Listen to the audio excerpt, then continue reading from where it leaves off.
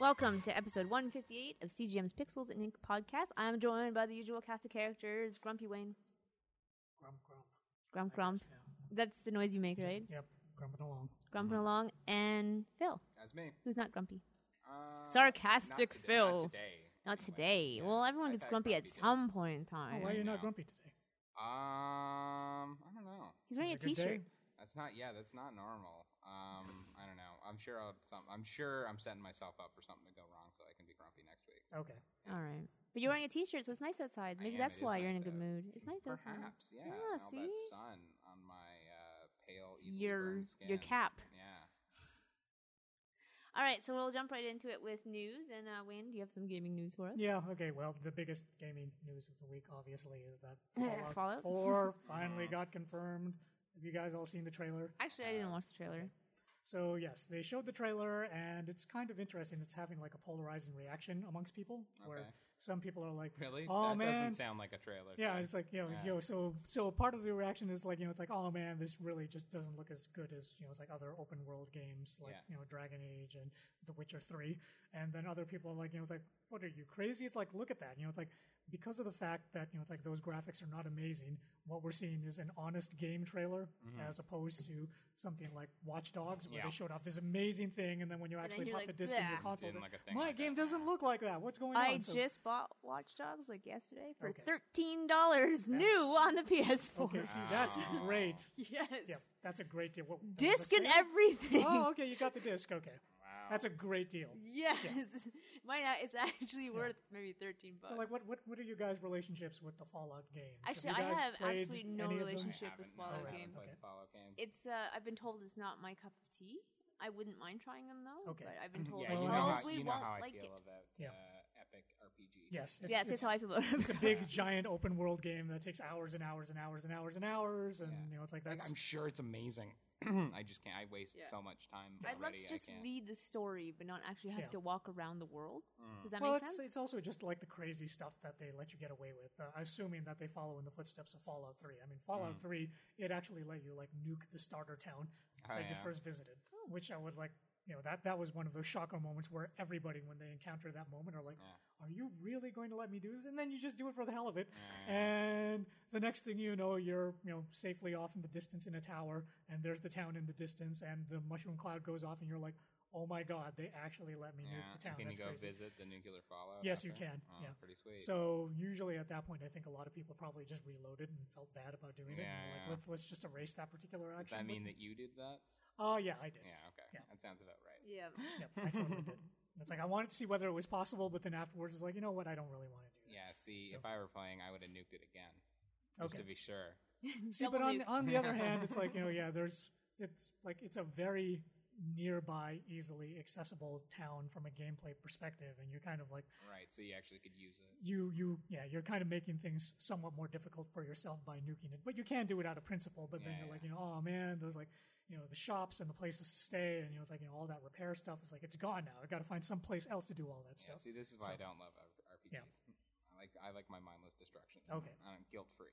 Yeah, and there are consequences. So, but it's like so. Like, what did you think when you saw the visuals on that trailer? Since you It saw looked pretty good to me. Yeah. Like, I see that obviously it's not like the greatest presentation of next gen visuals that I've ever seen, but it certainly didn't look crappy. I think we get spoiled with that stuff and come to Yeah, expect especially when standards that people- are unrealistic. Yeah, I mean, especially when people start confusing like CGI trailers for like the real thing, and Yeah. like, just don't do that. Yeah, yeah.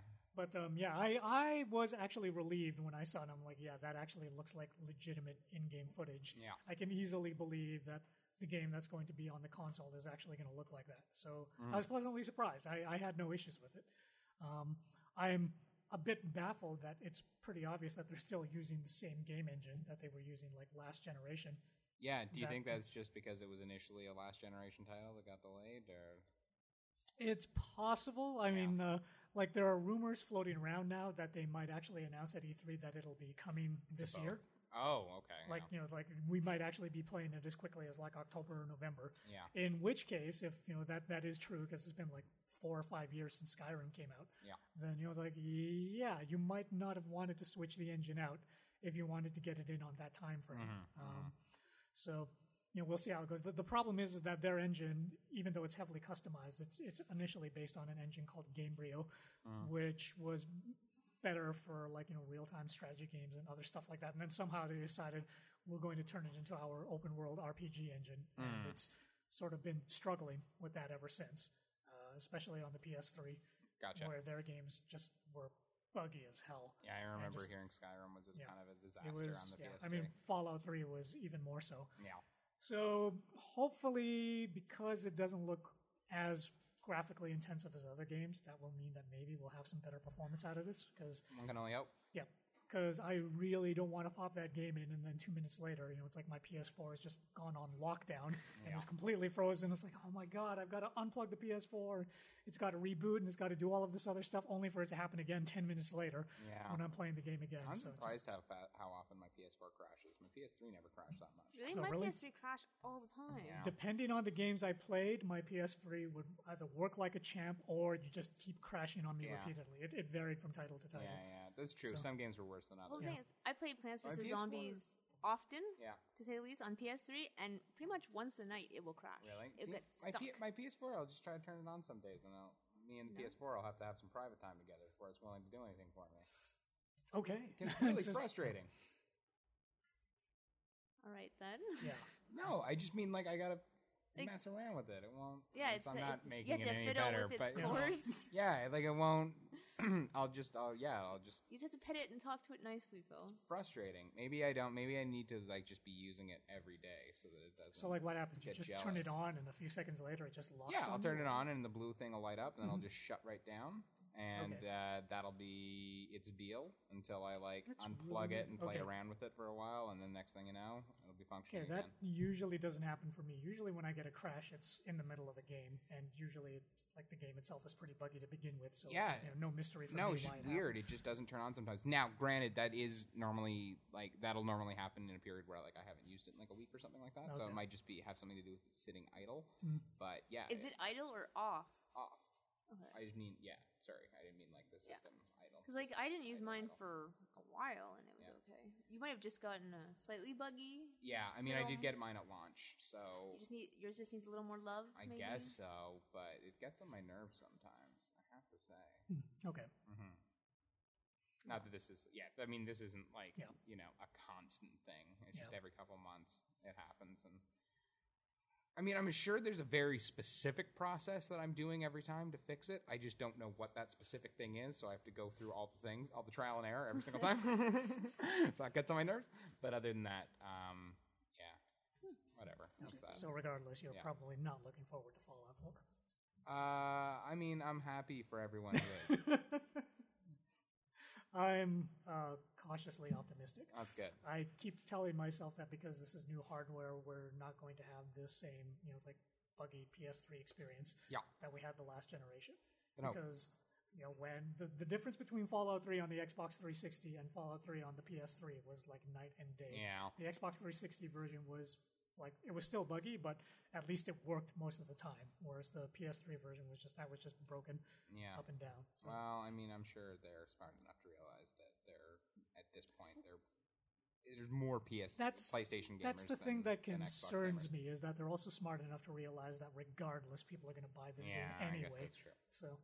So it's why put that extra? Yeah, why put that extra effort into it if you know that you're going to get their money no matter what? Yeah, because people were like, oh my god.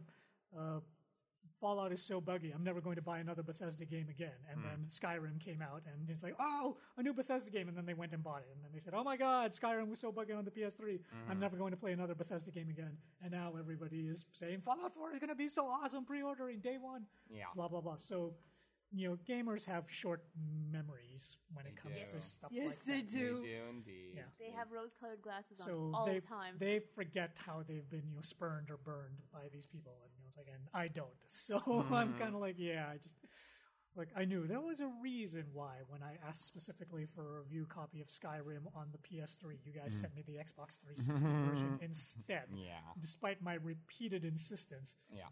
So that'll do it. I'll be really I'm cautious about it, but I'm hoping things will be better because of the new hardware. I mean, totally. Yeah, on the PS3, one of the big problems was it only had 512 megabytes of RAM. Yeah.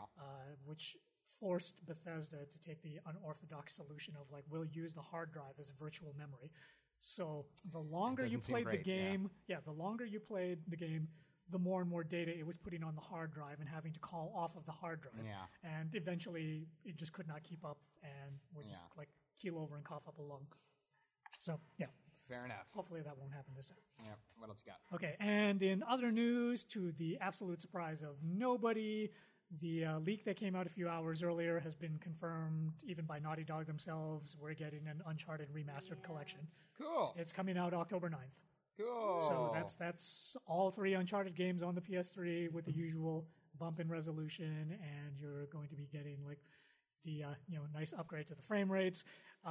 They've already said don't expect the multiplayer though. We're not putting that in. That's fine. It sucks. So, that's great. I'm actually quite excited about that. Okay. I mean, it's 3 games, so that's totally. that's a lot for your money. And I've never actually played Uncharted 1 all the way through. Oh, really? Okay. Yeah, because I was a late adopter to PS3. I thought I was done with video games, and then they dragged me back in. Okay, I know that. But and it was Uncharted 2 that did it. My friend brought it over and was like, check this out. And I was like, God damn it. And then I went out and bought one the next day. Yeah, so like I tried it, but I never really played the whole thing, so that would be a good excuse to do that. And also, Uncharted 2 remains one of my favorite video game experiences of all time. Yeah. So I mean, that opening with the train is just like, oh my god, this is like the best tutorial Absolutely. ever. And seeing how, it's so amazing. And seeing how much of a difference the remastered editions have made for The Last of Us. Like, Last of Us and Tomb Raider. Yeah. That's true. Obviously with Uncharted, they weren't designing those games with the remastered edition in mind, so maybe more limited in terms of what they can do in terms of the facelift. But regardless, I'm looking forward to that, and that'll also help my frustration with Naughty Dog for not having Uncharted 4 available for me for Christmas as promised. Yeah, they're being bad parents. Well, it's like it's still coming though. Yeah, we'll see it next year. We'll see it next year. I will get it. Yeah, but I'll take this Uncharted 3-pack for now. Yeah. Sure, that's fine by me. And for the people that don't, for the people that care, which I guess is not you. Yeah. One of the bonuses that they're throwing in with this is if you pre-order the Uncharted Remastered Collection, this will also get you early access to the Uncharted 4 multiplayer beta. Okay. But that's the multiplayer beta. Yeah. So you probably don't care. I mean, I'd try it just to see what the new engine looks like and everything, but it's multiplayer. It was never my favorite part of Uncharted. No, it never quite.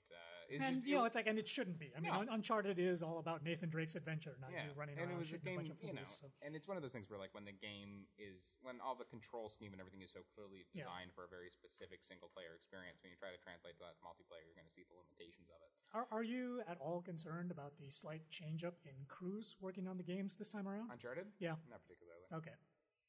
Because Naughty Dog seems to have pretty good people working on all their projects, it's just I trust them. Yeah, it's just for me, I am a little concerned because for the first 3 Uncharted games, Amy Hennig, who has a really good grasp on the whole swashbuckling, Raiders of the Lost Ark, fun, adventurous aspect of games was, it's like.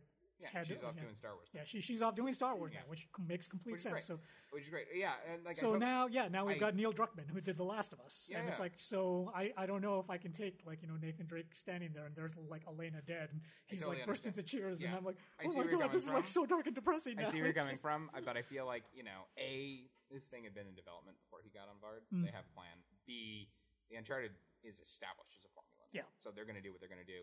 And C, Last of Us was pretty good. So it was good. I'd be excited just to see what he does next, even if it is an Uncharted thing. It's just, so I'm not in any way. I just that. Like, maybe this is all of a sudden it's like, Uncharted on the PS3 was like Marvel, and it's like now that it's coming out, it's like the Christopher Nolan take of Uncharted, where it's like it's like dark and serious. I'm not too worried about that happening. I think they know exactly what the appeal of Uncharted is, and they're not going to mess with it. And people can do different things. That's right. Take it. Yeah, like I didn't go to see Joss Whedon's Much Ado About Nothing movie. I was like, I can't wait for the Hulk to show up. You know what I mean? I knew what I was getting myself into. Okay. Yeah.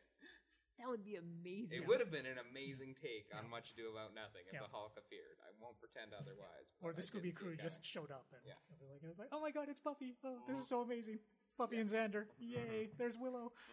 I miss Willow. Cool. You can watch How I Met Your Mother. She's in that. That's true. It's true. You get Willow and Kobe Smulders from Avengers. Okay. And Neil Patrick Harris. Well, yeah, and Neil Patrick Harris. But I'm talking about Whedonites here. That's what we're doing. That's right. All right, you Whedonites. That's right.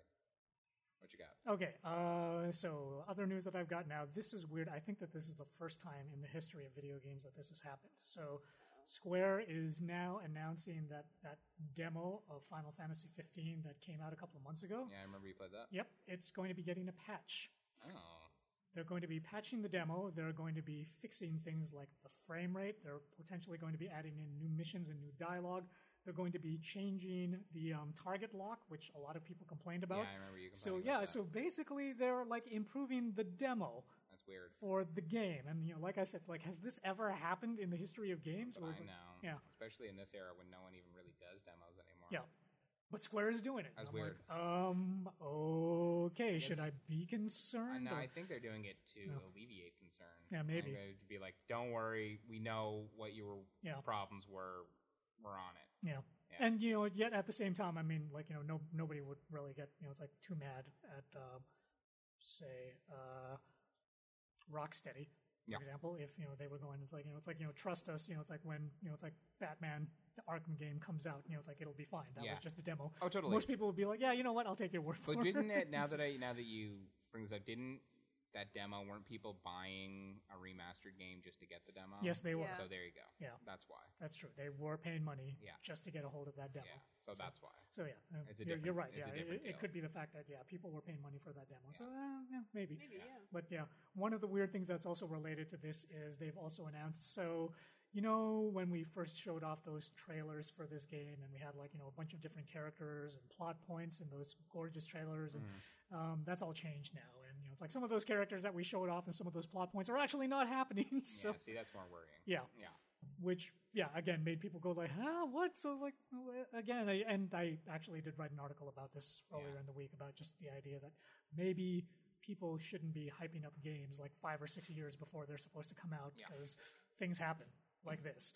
And, you don't get stuff like, McDonald's saying, we've got this new burger that's 3 years away. So get excited about it now, because 3 years, when that burger finally hits your nearest McDonald's restaurant, it's going to be awesome. So put in your pre-order for that burger now. I miss the movie tie-in burgers McDonald's used to do. Oh, man. They'd have like the Batman burger that was 3 patties spread out on like a sub bun. Yeah. Was a thing? Yeah, I don't remember that. No. For like every Batman movie, from Batman Returns through the Schulmachers, they had like a special Batman burger that was like, it was the chicken sandwich bun. Like it's like a chicken sandwich bun at Burger King, that width with 3 patties, and it's called like the superhero burger. I miss those days. That sounds amazing. Good. And collectible glasses, no one does that anymore. This is about nothing. I'm going to move on now. Or going back even further in time, like the Happy Meals that they released for like Star Trek the Motion Picture, where you would get like a little plastic wrist communicator that you could just wear. Yeah. Which was amazing.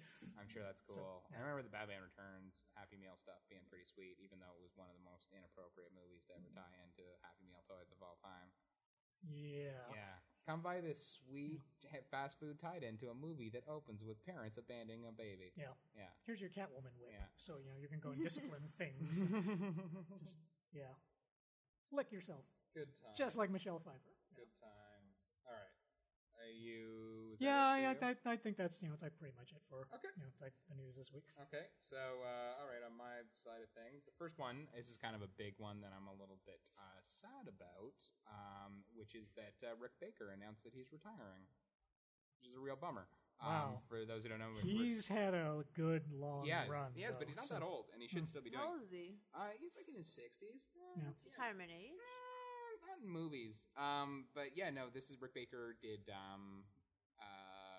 American Werewolf in London, and the Eddie Murphy stuff, and the Nutty Professor movies, and Apes, and basically the 50% of all the Videodrome, 50% of all the great makeup things he's you've ever the seen physical effects guy. Yeah, he's the makeup genius, and the saddest part was when he announced his retirement, he cited his reason as there being not enough interesting work for him anymore.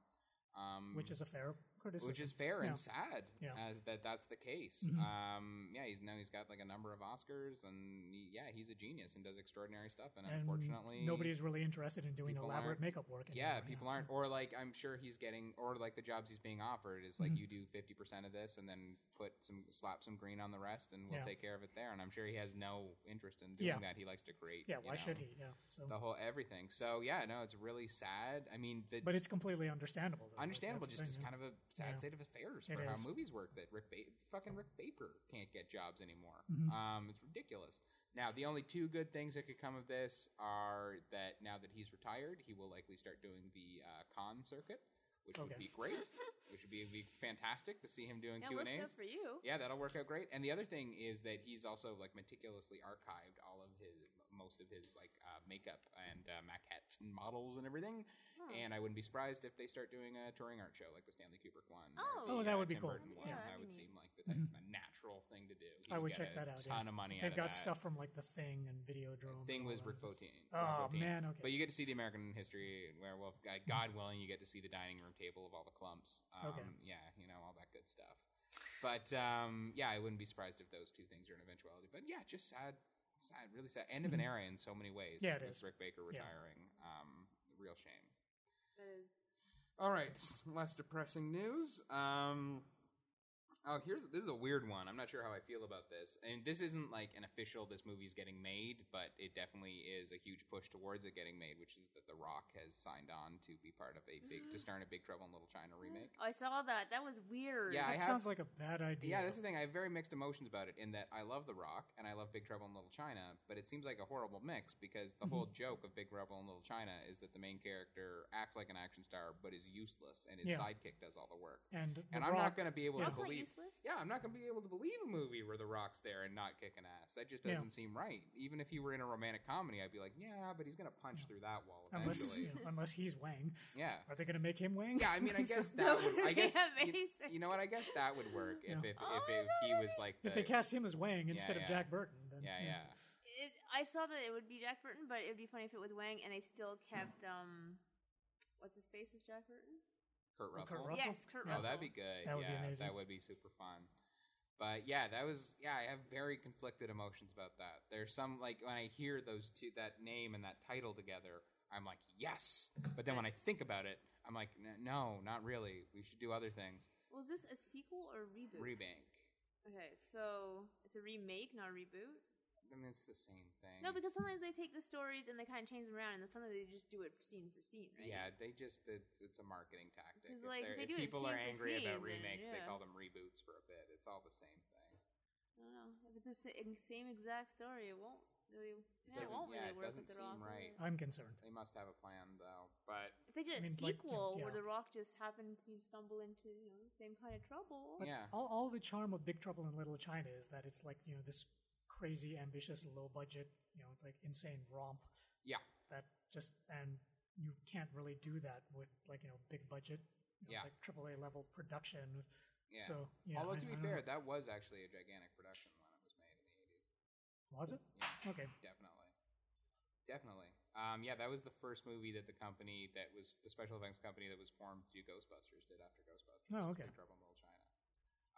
It just has a scrappy feel about it for sure. And John Carpenter, you always think of as being. I mean, like Carpenter didn't get the money to do Big Trouble in Little China that like Spielberg got to do Temple of Doom or whatever. Yeah. But definitely, it wasn't. They weren't like paying for lunch with food stamps on that one. They were good. That was one of the few like actual real studio movies that where Carpenter actually got some money. Okay. And just like The Thing, the other time he got real money with the studio, failed miserably, and he was not allowed to do it again. Which is sad, but there you go. All right. I really do wonder, though, who it was that was like just looking at Big Trouble in Little China and deciding, you know what, we need to revisit this. It's weird, isn't it? Who made that choice? It's got to just be down to like sales figures on home video. It has to be that. Like, I'm sure that movie did not do well in theaters, but I'm sure since it's gone on to make it did enjoy a second life. And they also there's been a lot of merchandise recently, so the way that type of filmmaking works these days, I'm sure someone at Fox noticed, hey, we're making a ton of money off these fake vintage Big Trouble in Little China action figures. People like this. Yeah, and the pop figures that just came out as well. Exactly. No, come on. Phone doing its own thing. I know. Well, perhaps if you weren't on your phone, it wouldn't be doing things. What do you care? You're always on your phone when I'm talking to you. Oh, you mean when I'm looking at my notes to participate in the podcast? And I have emails to answer for E3? I'm very connected and in the space I'm supposed to be right now. Okay. I'm not connected at all. Wayne's never connected. He's always staring at his screen. I know. All right, next up. Mel, you should appreciate this, or maybe you won't. Is it the nasty-ass face tattoos that are on Harley Quinn? Because I don't appreciate that. Nope. That's just stupid.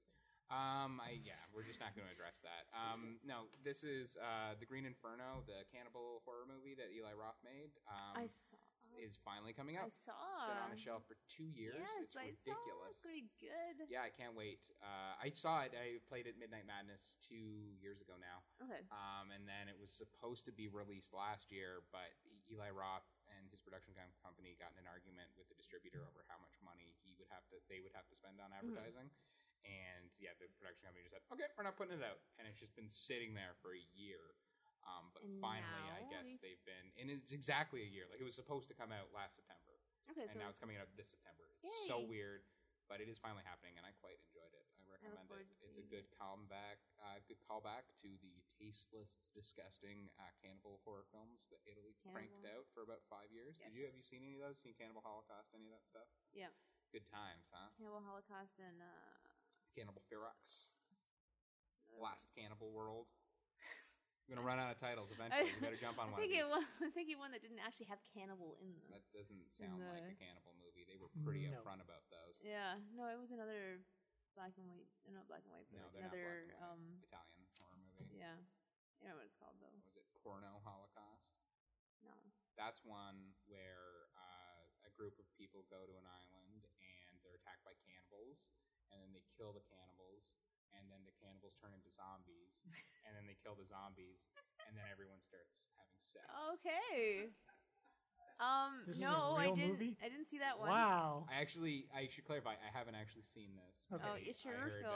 no, I watched a really funny documentary on Italian cannibal movies, and the highlight by far was someone just describing the plot of it, which I went over and buried. Like that was very broad stroke. She went almost scene for scene. And it's one of the funniest things I've ever seen. I want to like, watch this documentary. I don't need to see the movie. I don't want to see people having like fully uncensored sex and bad zombie makeup. That doesn't like appeal to me.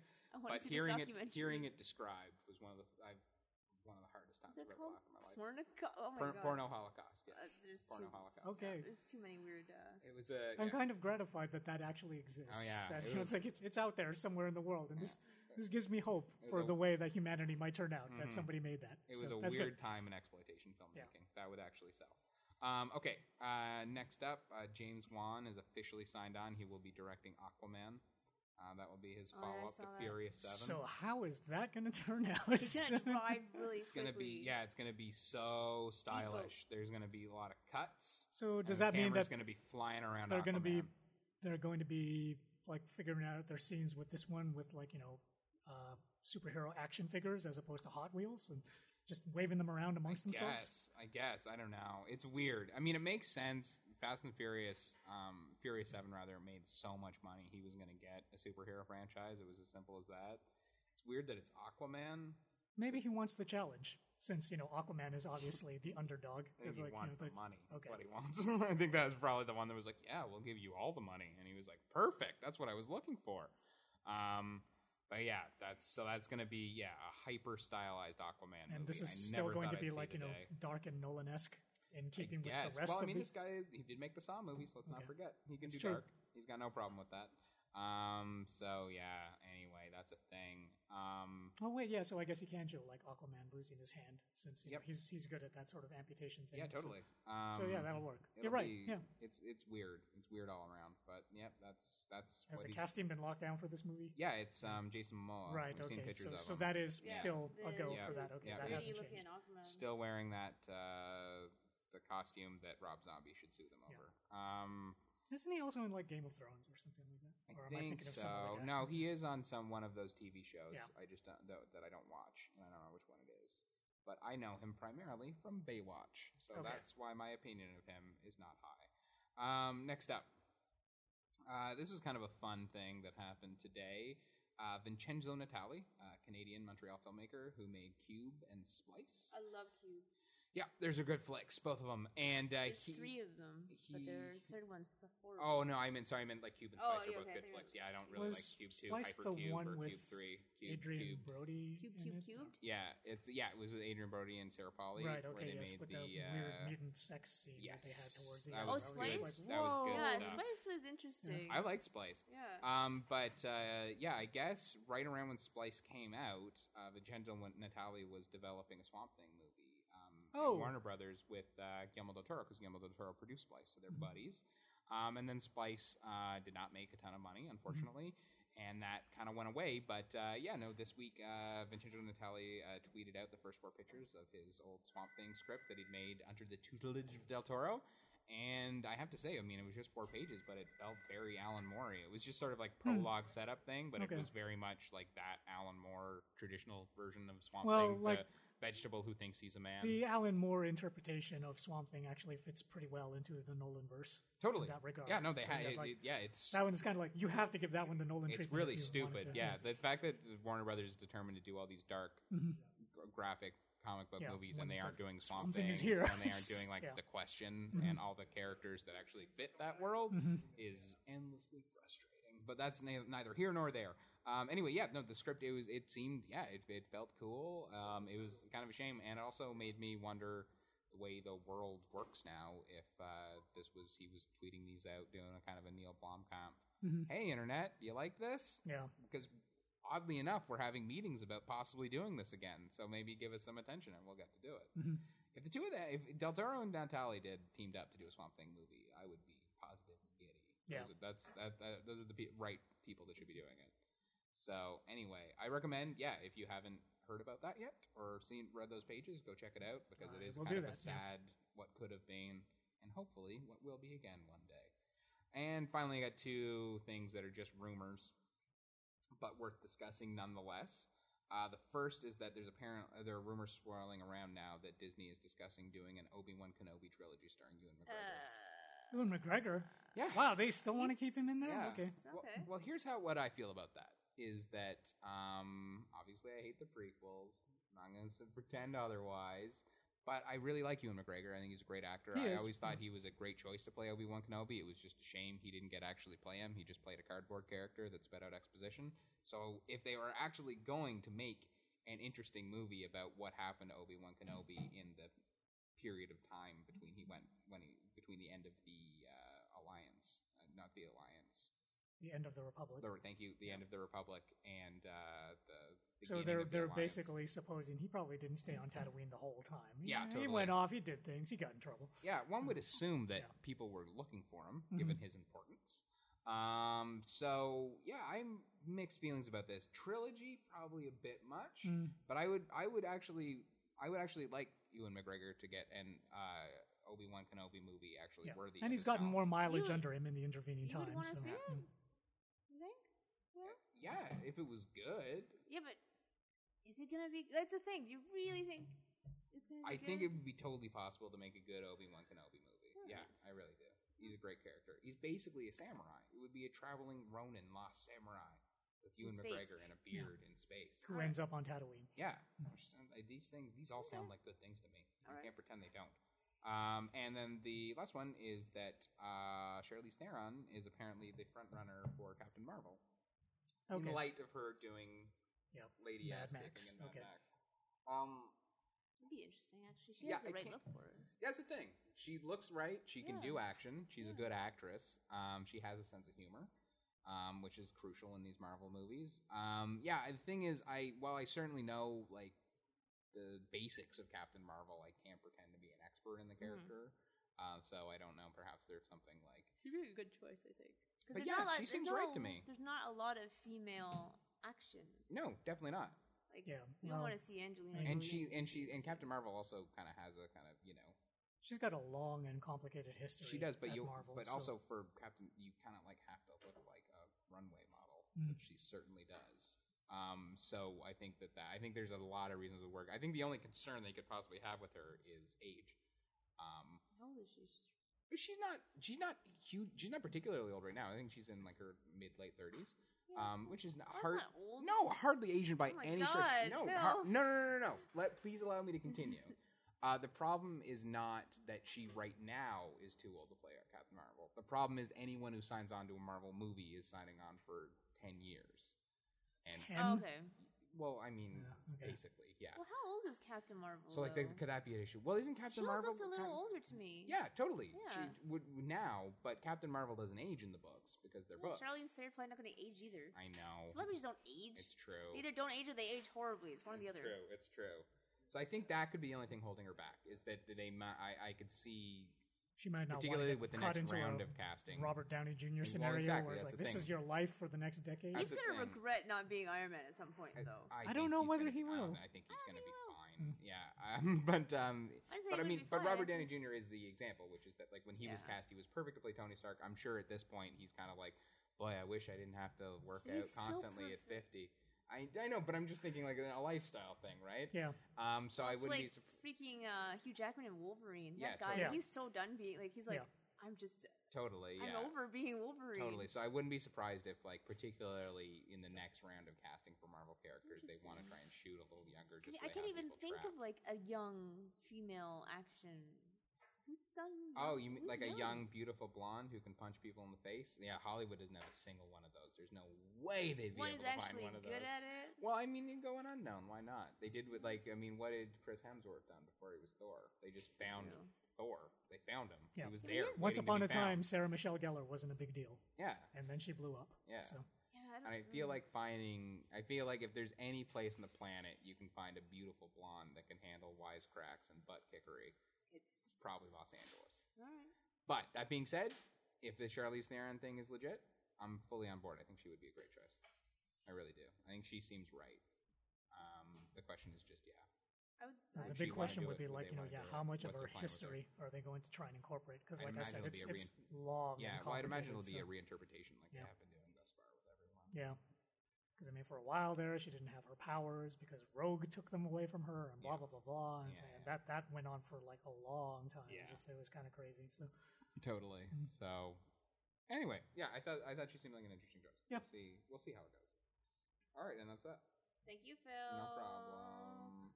Oh, yeah, you saw something this week, did you know? Oh, yeah, I couldn't do movie talk. So I saw Insidious 3, I guess is the big one that we should talk about. Insidious Chapter 3, rather. It's a prequel? Yes, it's a prequel. Okay. They're going back in time. So did you like it? I did. Okay. I didn't. It's not a perfect movie, but I did kind of enjoy it. I mean, like I have to admit, that's sort of how I felt about Insidious from the beginning. I like them. I even like Insidious 2, but I don't love them. So this one. The Insidious franchise was started by James Wan, who we talked about before. Aquaman's James Wan. And Leigh Whannell, who's his writing partner. They wrote Saw together. That whole franchise took off. They created Insidious. That turned into another franchise. Are these the guys who wrote the first Saw? Yeah. Because then I know different people wrote the second Saw. Yeah, well, okay. So James Wan directed the first Saw. Leigh Whannell wrote it. Okay. Leigh Whannell helped write the second and third Saw movies. James Wan was not a part of those beyond producing. And then Leigh Whannell stopped after that, and then the guys who did The Collector, they took over and they wrote the rest of them. I love The Collector. Yes. So and then so they've done Insidious. This is the third one. James Wan was making Furious 7, so he obviously was a part of it. So now Leigh Whannell's directing, and because Rose Byrne, who's the star of the family from the first two Insidiouses, is now also super famous, she clearly wasn't going to come back. So there were a lot, and also it's getting a little ridiculous to be like, the family has been rid of the ghost twice, but they're back. So that was the big problem with Jaws. Yeah, exactly. Like, just leave that family alone. Exactly. Just stop tormenting this family with that shark. So what they've done is Lin Shaye, who played the sort of psychic woman, they wanted to make her sort of, and the two geeky ghostbustery types, one of whom is played by Leigh Whannell, they wanted to make it at the face of the franchise. The only problem with that was they killed Lin in the first one, so it's going to be tricky. So they went prequel. So basically what we have is, a new family setup. That's the weakest part of the movie. The first half is like getting this teen girl who's got problems and a single dad who's struggling. And Leigh Whannell, as a writer, his great strength is certainly not dialogue or subtle characterization by any stretch of the imagination. And so that section, I won't pretend otherwise, is a bit of a slog. But then once the ghosts arrive, It is actually kind of fun. He's pretty good at writing, suspense ghost sequences. And as a director, I was curious to see how that would work because James Wan, for all my problems with him, he has no problem creating jump scares. He's great at it. He's got a certain kinetic classical style that works really well. And I was worried when I was just going to be trying to copy that poorly, but he didn't. He had a more of a subtle approach while still making it all about jump scares. And came with some good concepts, like the teen girl, once she starts getting her private haunting, breaks both her legs, so she's in a wheelchair, and she's the only one that can see the ghosts. So that proves to be a bit of a problem. And there's then some tension right there. Yep, and then they bring in Lin Shaye, and she's going through some trouble. She's a reluctant psychic, and then eventually, and there's some really great sequences. Also, the design of the sort of demon ghost creature in this one, I like quite a lot. It's different. It's not the red-faced kind of Darth Maul demon from the Insidious, who I never really cared for. I thought it looked ridiculous. This one has more of a almost like a Dr. Satan vibe to him from House of a Thousand Corpses, which I quite liked. And it has some good bits. I mean, look, a lot of this all comes down to expectations. What do you expect from Insidious 3? You know what I mean? It's not a masterpiece. It's not a classic, but if you're a fan of the series, it's not an embarrassment. It does work. It does work fairly well. There are some good scenes. There's some fun to be had, and it's over in 90 minutes before you can complain. And the scares are decent. Yeah, definitely. Yeah. I mean, it is the weakest. There's been diminishing returns with these, even though I was quite fond of 2 because it's just insane, in almost like an Italian horror kind of way. Okay. Which I still don't know if they meant it to be kind of surrealist like that, or if they were just like, whatever, we got to finish this. But I did enjoy that aspect of it, and this one is not insane like that. But it's got some great bits. There's a great bit where, as I said, the main character has the 2 broken legs. At one point, when she's possessed, she starts walking on her broken legs, and the Foley effects during that are spectacular. Okay, yeah. So there's a lot of little things like that where you're like, It's gonna be one of Wayne's days where he watches it 3 times. Yeah, exactly. Yeah. It's 3 times movies. Yeah. So it's it's corny and not. There's some rough acting and some rough dialogue, but in terms of what you would sit down to watch Insidious 3 for, you get what you want, and there's some good stuff. Okay. So it's fine, I would say. And then the other one I can talk about is Spy, the new Melissa McCarthy movie, where she plays. It's kind of a funny concept. She plays this woman and works in the CIA, and basically she sits at a computer and is the eyes and ears for Jude Law's super spy who heads out and does damage, where she's got a computer so she can see through his eyes, and then has super fancy CIA technology to see everything around him. And it's a kind of a fun way to explain how a James Bond character could possibly know where everyone is at all times. It's because he has an assistant full time making sure of everything for him. Yeah. Which I thought was fun, but she obviously doesn't care for the fact that she is in the CIA just behind a desk. Some stuff goes down, and all the identities of the CIA spies become compromised, so they have to send her out in a series sent her in a series of very unflattering outfits as cat ladies and sad middle-aged women on vacation as her cover. And the villain is Rose Byrne, who I mentioned before. She plays a kind of hysterically aloof and foul-mouthed spoiled brat who has a nuclear warhead and says filthy... Okay, because he just... Because, people just have these things. And says filthy things to people. Jason Statham plays one of the agents who can't go out and is incredibly angry and pissed off about it, and he's absolutely hysterical. It's great to see him to do a pure comedy role again, which I guess the last time would be the Crank movies, which I know a lot of people don't qualify as comedies, but they're great. Oh, they're great, Mal. You're being dumb. I'm being dumb. Having not seen them, I can't. I really did not like the first Crank. Did you realize it was a joke, though? I did, but that's not what I wanted at the time, so I didn't enjoy it. Oh, well, that's why. Watch it again when you want to laugh, and you'll love it. No. Yes, they're great. If I want to watch him do comedy, I'll watch Snatch. No, don't be silly. Crank and Crank 2 are... Didn't even watch the second one. Wasn't worth it. Crank 2 are easily 2 of the best action movies of the 2000s. Easily. Possibly even the best. No. Yes, I'm afraid so. I'll stay away from those. No, Mel, you get in bad moods, watch a movie, and you blame that movie for your mood. That has nothing to do with the movie. I didn't enjoy the movie. I'm allowed to not enjoy things, Phil. Lies. It's didn't impossible. like it. It's impossible not to Don't enjoy want to watch Crank. it again. Something's I gone wasn't wrong. the only person who didn't enjoy It's not Crank's it. fault. It's got to be you, because Crank is too entertaining for that not to be the case. Phil. But anyway, Jason Statham's very entertaining in this. And I mean, look, As far as parody movies go, spy parodies are about as tired as it gets. In fact, I'm pretty sure that's how parodies started. But this has just a clever enough of a concept, and McCarthy's great. It's definitely like since Melissa McCarthy's become a star, it's the only movie that's really kind of used her properly and is worthy of her talents because she gets to do the awkward comedy stuff that she's good at early on. She gets to do really foul-mouthed, filthy, sweary stuff in a wonderful way, and she gets to do physical business beyond fat person fall down go boom. She actually gets to do action sequences and can do them rather well. Plus, I mean, stunt people as well.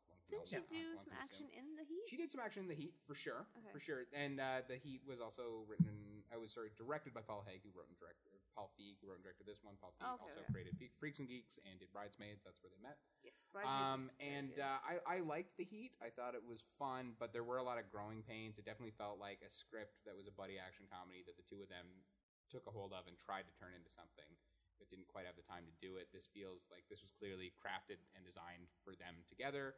Worked really good. Paul Feig, in addition to her getting better at doing tough gal action stuff, Paul Feig has gotten much better directing. The action scenes are actually kind of at least competent by action movie standards, if not like brilliant, and that goes a long way. It feels like a big, silly, rollicking good time, and I quite enjoyed it, and made me a bit more confident in Paul Feig being the guy to take over Ghostbusters, which I thought was an odd choice at the time, but now that I've seen Spy, which I'd always heard people saw scenes from Spy, and that was part of the reason why he got hired, is they saw that he could do action. And now that I've seen it, certainly, like, if you consider the fact that Ivan Reitman's audition piece to show he could do action for Ghostbusters was Stripes, this definitely has better action stuff than Stripes did, which I love Stripes, don't get me wrong, but the last third of Stripes when it turns into an action movie is garbage. So based on that, that Ghostbusters could actually be in good hands. I'm curious to see what he does with it. This is a lot of fun. And I could actually see it becoming a franchise for Melissa McCarthy as well. I think it's good enough, and she's just on that level of stardom that it will be successful enough that I think it's worthwhile. And I definitely really recommend people go and see it. I was pleasantly surprised by how consistently entertaining it was. I thought it was going to be kind of mediocre, but it was genuinely a ton of fun for that type of mindless, silly comedy action movie. Good times. Good swearing too. Excellent swearing. And we're not even officially into summer yet, which is kind of scary. Yeah, we are kind of technically. Summer starts in May now. Oh, okay. Yeah, apparently it does. Summer season starts May for sure. But yeah, we're about to get into the thick of it. Shit's about to get real. Mm-hmm. Except that all the big stuff has already come out. So. No, Jurassic Park or Jurassic World. Jurassic World's still Jurassic coming. World, Fantastic Four is still coming. Yeah. Oh yeah, because that's gonna be fantastic. I think it will be. 4 times over. I think it will be. I got a really good feeling about that. Ant-Man's coming. You really do. I really do. What is it about the Fantastic Four film that is not leaving you just trepidatious? Couple things. Number one, Josh Trank, who made Chronicle, which was fantastic. Oh, okay. Which was truly fantastic. That was that found footage superhero. Found footage, with the Akira fight towards the end, which was just nuts. Yeah, okay. Exactly. And that was fantastic, and I've been waiting for him to actually get to do a blockbuster in a long time, and this is it. And so that's exciting and stuff. Number two, I have always liked Fantastic Four. And even with Jessica Alba? No, I didn't like those movies. All right. No, those movies were horrible. Okay. But I really like the Fantastic Four as a series, and I think, it's always surprised me there hasn't been a good movie made of it, because it seems like in a world where it's possible to make a passable Thor movie, that Fantastic Four should be fun. Easier. Because as a family unit superhero concept, it really is strong and works well, and so. I think there are great Fantastic Four movies to be made, and so I believe in the property. And then finally, just from what I've seen of the trailers, and what I've heard Jess Trank say, the approach that they're taking to it, of it being almost like kind of a body horror thing, where these people go out and come back, and these powers are, unexpected and horrific, and change them, I think is a really interesting approach to doing a superhero origin story that I haven't seen before. That could be fun. It is certainly a change of pace from I've got superpowers. That's awesome. So totally, and also I just think the trailers look good. I like the cast.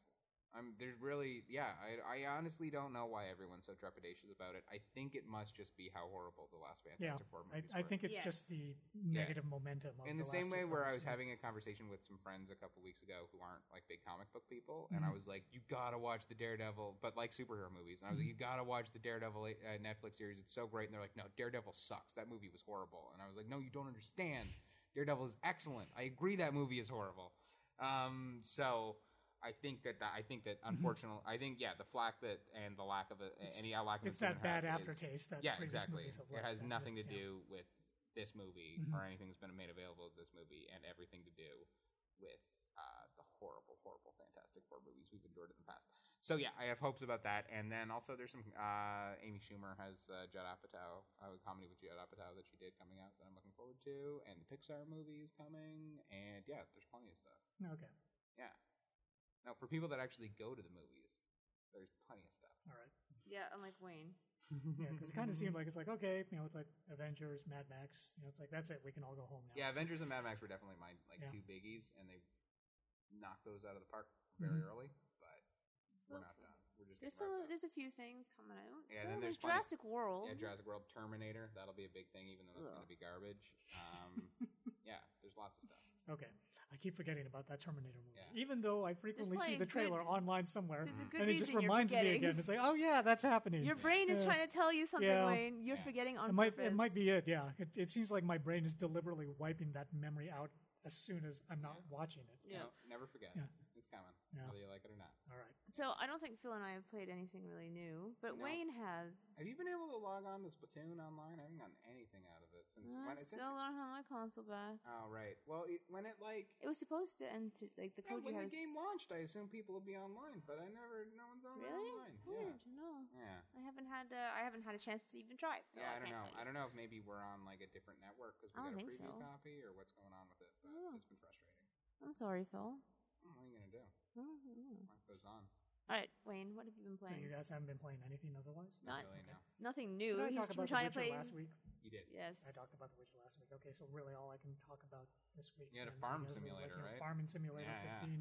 How was it? Which we just did like an extensive. Okay, see, this is the crazy thing is that I was just fully expecting to be bored out of my mind and hating that game. And you loved it? I did not loathe it. I did not love it because it is a slow-paced game. Yeah. It's a farming simulator. Yeah. But I did not hate it as much as I thought I was going to. You got into farming? The best way that I could describe this game is almost like therapeutic / hypnotic. Because there's just something about just this repeating cycle of you cultivate the field and then after that you like spray it down and then after that you sow the seeds and then they grow and then you harvest them and then you take How that long and you does transfer that it over. process take and play You have the ability to warp time in the game, so you can keep it at real time. Yeah. Even then, the crops will grow in a matter of hours. Okay. Or you can speed time up 120 times faster than normal, which will make the crops grow in like a matter of minutes. Okay. So you can do that. But the part that really amazed me was even just like doing the research on this game afterwards. Okay. Because I wanted to find out more about this game as I started playing because I was just like, okay, these guys are like pretty full on. I was like, it turns out that all of the brands of farming equipment that appear in there are real, including Lamborghini. I did not know that Lamborghini made tractors, but apparently Lamborghini makes tractors. Intriguing. Yeah. And they've got activities like logging and animal husbandry. So you've got your chickens, you've got your cows, and you've got your sheep for, it's like wool and eggs and stuff like that. Okay. You can, grow different kinds of grains and vegetables. So you've got your wheat, you've got your barley, your canola, but you've also got like, beets and potatoes and things like that. And the whole point behind this game really is just... Wait, I'd like to point out that Phil's on his phone. Yeah, that's right. As a callback from earlier. Well, because he's bored because I'm talking about a farming game. I don't blame him. I'm still engaged in the farming discussion. I was still engaged in the discussion. But the whole point of this farming game really is to just it's like take care of your crops, make money, and then take that money and either buy more fields or buy better equipment, and that's the game. So the simulation part itself is like really, really detailed because they make you do all of this stuff, and I can see the educational value of it. I mean, it's like if you were a kid and you were like, how does a real farm work today, as opposed to like old MacDonald with like his suspenders and like the piece of wheat hanging out of his mouth.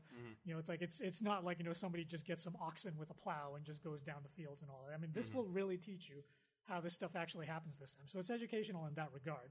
But the thing that I have an issue with is that it's like there's no campaign at all. They just throw you into this gigantic, massive map with like dozens of fields, and they're like, you own 3 of these fields, go. And it's like that's kind of it. So the way I wrote it in my review is they've got individual tutorials that teach you the different aspects of farming, but it almost felt like if a carpenter were to come to you and say, okay, now I'm going to teach you some basic woodworking. Now I'm going to teach you like, some basic plumbing. Now I'm going to teach you some basic electrical wiring. Now that I've taught you all of these things, go and build a house. And you're like, okay, you taught me the basics, but I don't really know how all of these skills are supposed to interlock or what I'm supposed to be doing first or any of that stuff. And that's kind of the way that, Farming Simulator approached itself. So with the help of my wife, because she actually got into the game, we went online and we did our research because there's a lot of research on this game. They did a survey, and of the people that play this game, and the franchise in total has sold over 1 million copies, over 30% of the people that play this game are farmers.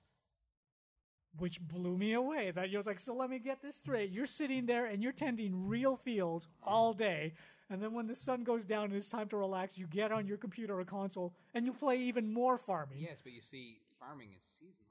Yeah. They got the whole winter by themselves in those lonely farms. But like, but it just amazed me that, it's like, why would you want to do even more farming rather than, that's like, what they do. They're farmers. Just go off and like, play some Call of Duty or, it's like play some Rock Band or something like that. Or some truck simulator. Yeah, or truck simulator or train simulator or something like that.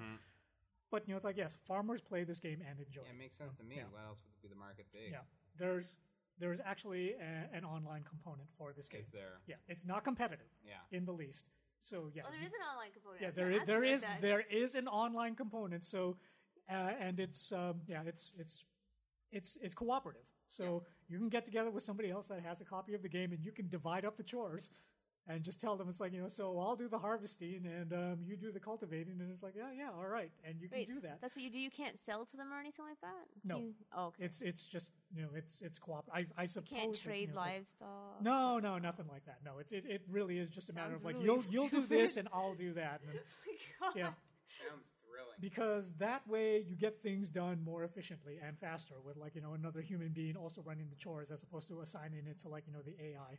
Which you have to do frequently if you're playing the game by yourself. Yep. Well, I will definitely never play this. Yeah, you won't. And like that's the thing that kind of surprises me is that I'm still playing the game even though the review is over. Weird. I'm kind of just like, I'd like to keep playing this game at least long enough to afford that Lamborghini tractor, which was like almost $200,000. Yeah. So sounds like a sweet ride. I'm still tilling them fields and it's like making that money and like, just trying to buy better equipment so I can make that money even faster and eventually get my fabled Lamborghini tractor so that I can drive into town and overtake the people in their SUVs in my Lamborghini tractor. That's my personal end goal for the game. Sweet. Yeah. Well, I hope you get to live that dream, I Wayne. I think that, it's like given enough inhuman patience, I probably will. Awesome. Because it seems like it's sort of impossible to fail this game if you're patient. You just give it some time and you'll get there. Dynamite. Yeah. Okay. So that was my big experience, Farming Simulator 15. That's what I've been playing. Pretty sweet. Well, there's nowhere for us to possibly follow that up. Yeah. I think we better just end this thing. That's the end of it. We're going to end on that note. Go out and play Farming Simulator 15. Maybe hook up with Wayne on PS4 and help him till some fields. Yep. Yeah, that sounds really dirty. Exactly. It's like that wheat won't harvest itself. So. Thanks for listening. You can find us on all our social media. Twitter at CGM Mag Online. That took me a second there, eh? Yeah. Of course, CGMagOnline.com. Phil, your Twitter is? At that Phil Brown. Wayne is Real Wayne Santos. I got fillings in yesterday. I think it's messing with my speech. Sounds like it. Yeah. Yeah. I'm Kixen Chaos, Kixxen Chaos. Brendan is BFry26. And of course, you can also find us on Facebook, facebook.com/Comic Magazine, Google+, google.com/little+CG Mag Online, and Locker Dome, Instagram, all that great stuff. And right now we're running a contest for Focus. Right. Yes, we're giving away DVD, Blu-ray, digital download, I believe, combo packs is what they are. We have 12 of them. They're really easy. All you do is, either follow us on Twitter or tweet about the contest or even ask Wayne Santos a question, which he will maybe answer in a future issue of CGM. You do that, you earn entries, you could win Focus. So make sure you come to CG Mag Online to check that out, and we'll see you next week.